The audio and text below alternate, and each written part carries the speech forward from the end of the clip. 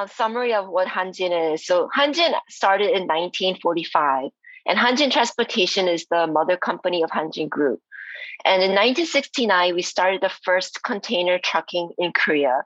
And 1969 March was also the year that we took over the government-owned Korea Airlines and has become what it is today, Korean Air. In 1983, we started the first coastal shipping services, and this later grew into Hanjin Shipping, which actually doesn't exist anymore, but was number 7 in the world before it got disbanded. In 1992, Hanjin started the first the package delivery service in Korea. And this year is actually our 30th anniversary of package parcel delivery in Korea as a whole. In this episode of the ICSB Imagine podcast, we have Miss Emily Cho, who is currently the CEO of Korean Air / Hanjin Group. She was formerly the Chief Marketing Officer for Korean Air and was also the former Senior Vice President of Passenger Marketing. Ms. Cho has a bachelor's in communication from the University of Southern California and a global MBA from Seoul National University. Dr. Terabishi chats with Ms. Emily Cho and asks her a few questions regarding her career, the importance of the everyday employee, having a diverse group / team, and different mindsets to solve problems, as well as teammates to help balance and enhance each other's skill sets. They also touch on recruiting and the next generation and an important question of, are you happy at your job, career, and life? Stay tuned to learn more. And again, thank you to Miss Emily Cho for taking the time for being on the show. So why don't we do that? This is just incredible here. So let me get to some questions here. Okay, Emily. So let's get to some questions here. Sure.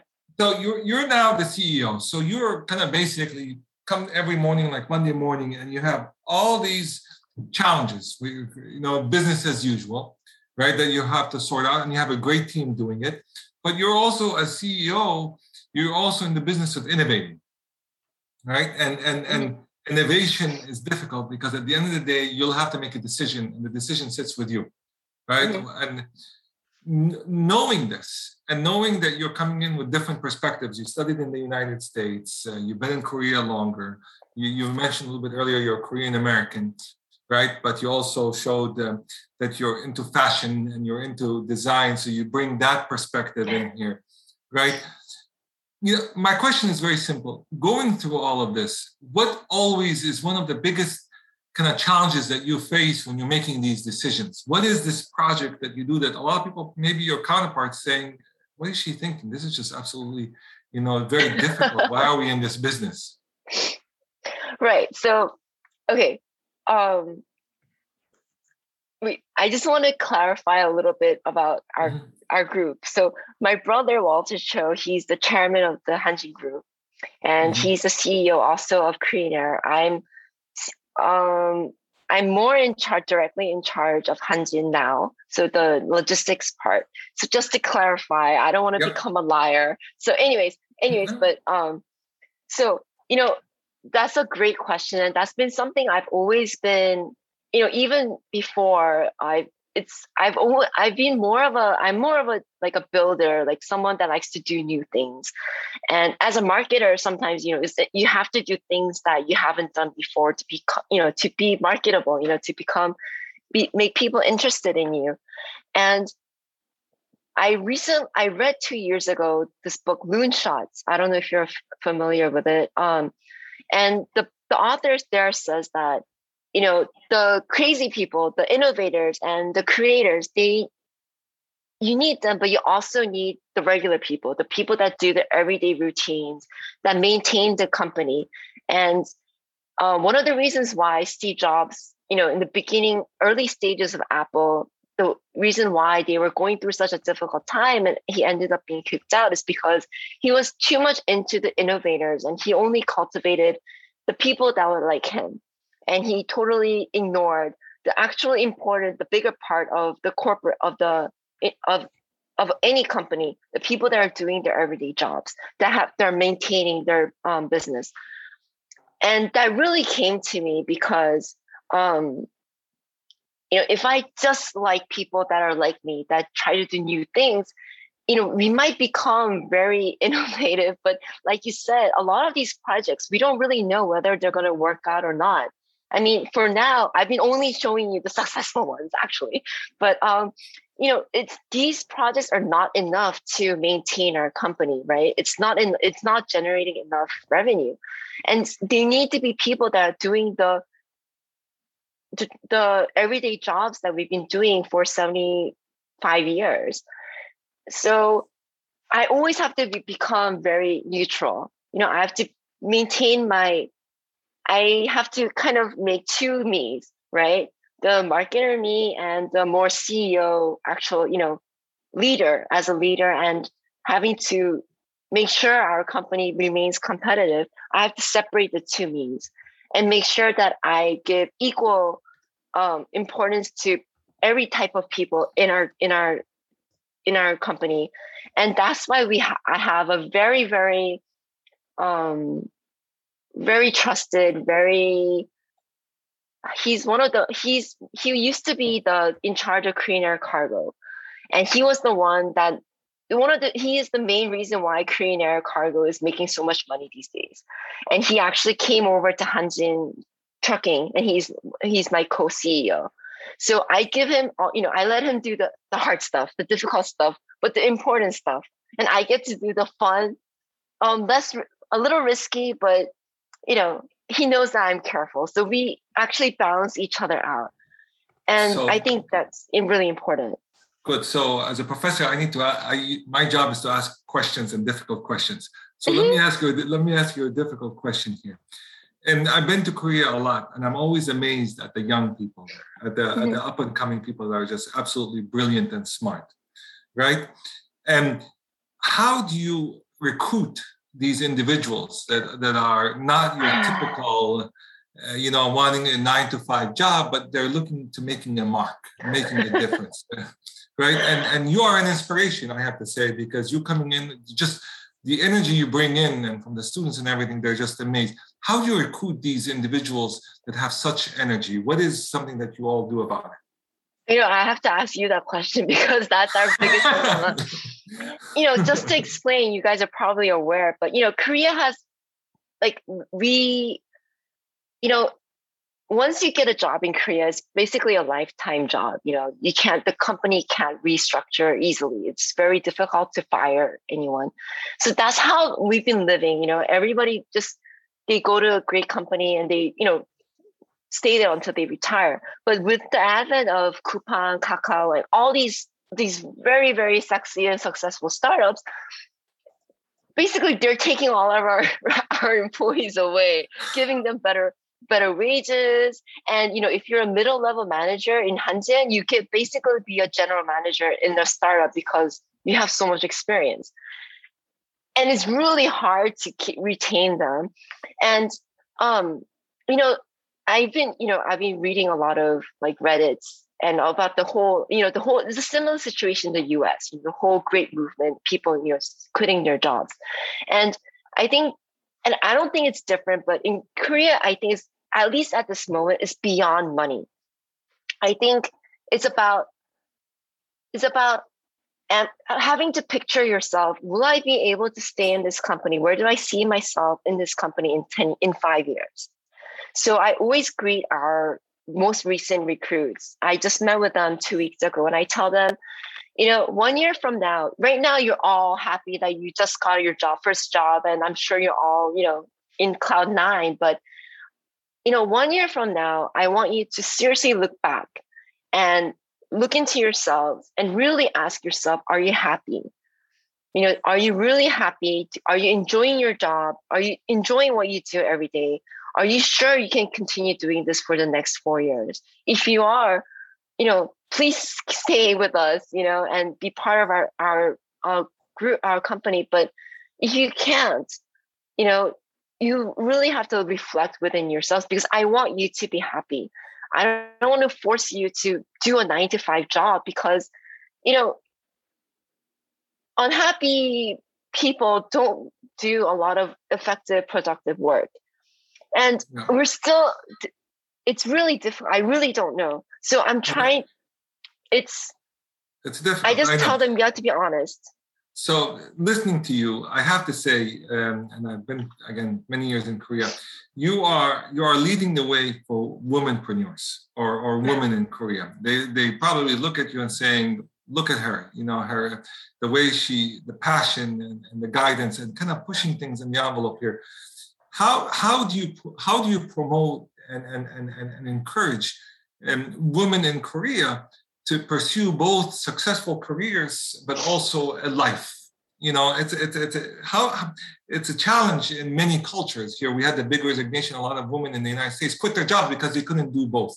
How do you take this? What's your reaction to this?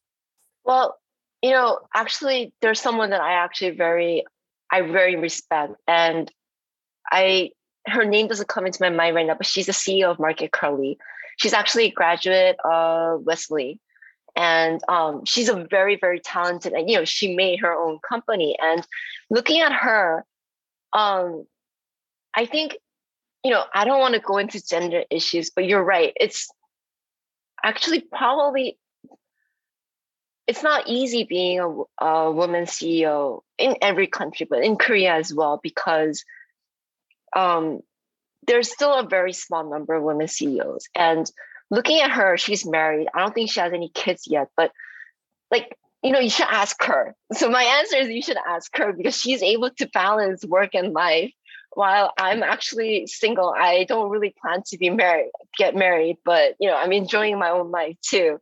And she's done everything from the scratch. And she has, I've been lucky to have a lot of advantages that most people don't, but she was able to create her own company. And I think she's the real inspiration for women in Korea. And her background actually was in consulting. And I think you have to look deep into, your everyday lives. Like for me, for our marketing department, I tell them, if you're not the consumer, then you can't do marketing. You have to be able to look at us, to look at Hanjin, to look at our company from the consumer point of view. And I think that's exactly where she found the unique selling point of Market Curly. Like in her daily life, she realized as a working person, as a working wife, and soon to maybe a mother, she needed delivery to come in the morning instead of the evening. And that's how Market Curly became what it is today. So Emily, last question before we go. And I asked this because you mentioned it and you use your hand a lot. So I think you have the Italian style in you. You use your hand yes, a lot. I do. Right? Very. Are you happy? Yes, I am. And it shows. Yeah. Why? You're enjoying, it seems like you're enjoying everything you're doing. Like I said, I was a passenger person, a B2C person. It's not easy, but I loved making advertising. I started out at an ad agency, and I wanted to do advertising since I was in high school. The only reason I went to college was that I can graduate and work. So, and now I'm no longer just doing advertising, but, every day, Sunday evening is I actually look forward to Mondays.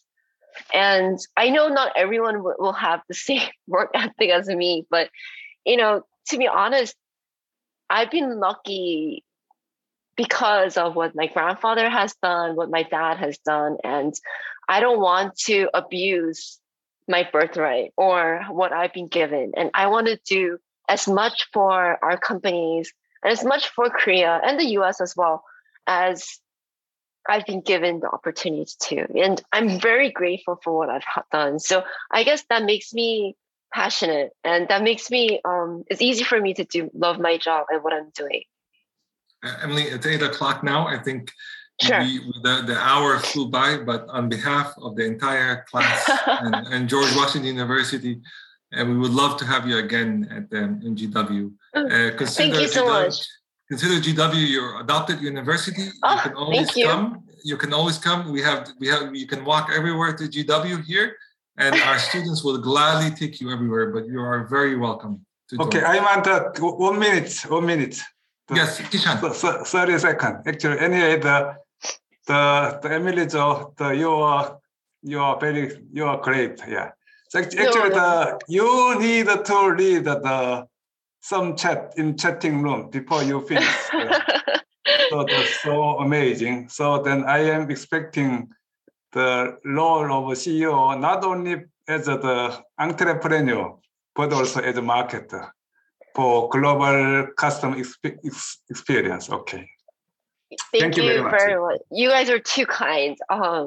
You guys are too kind. I'm actually a communication major, but my professors will probably discreetly, reject me. But it's been a while since I've been talking in English, so I've been practicing a lot. But anyways, thank you so much for being I think you're great. I think we need to bring you back soon. Excellent. So hopefully you can come. This is just amazing. This is just, look, we're getting here. I am a fellow communication major. So happy to see you here. People are saying this is a great talk. You hit home both with the ideas, but again, the passion, I call it love. I think I come with the most cheesy word, but I think love is the most powerful word you can think of. Yeah. When you love what you do and you love the people around you and you love kind of the mission of what you do, it just carries across. And I think that's what you did, and thank you very much. Thank you so much. I really enjoyed it. I really hope I didn't bore you guys. So thank you so much. Thank you. Have a good evening. Thank you. Stay tuned for a quick introduction of Dr. Terabishi and the International Council for Small Business, ICSB.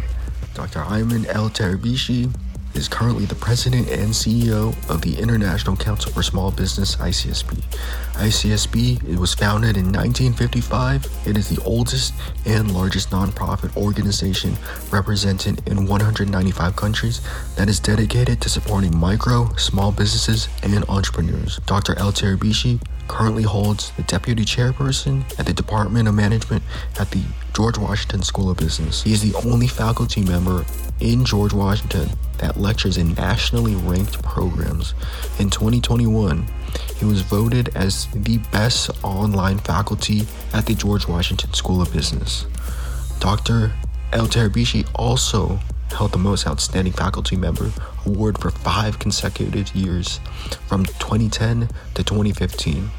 Remembered as one of his most outstanding achievements, Dr. El Terabishi played a central role in creating and promoting the United Nations Micro, Small, and Medium-Sized Enterprises MSMEs Day. With his novel idea, Dr. El Terabishi managed to work closely with the Permanent Mission of Argentina to propose a resolution to dedicate a United Nations International Name Day to MSMEs. Approved by the United Nations General Assembly, the proposal was presented by the Permanent Mission of Argentina and 54 countries.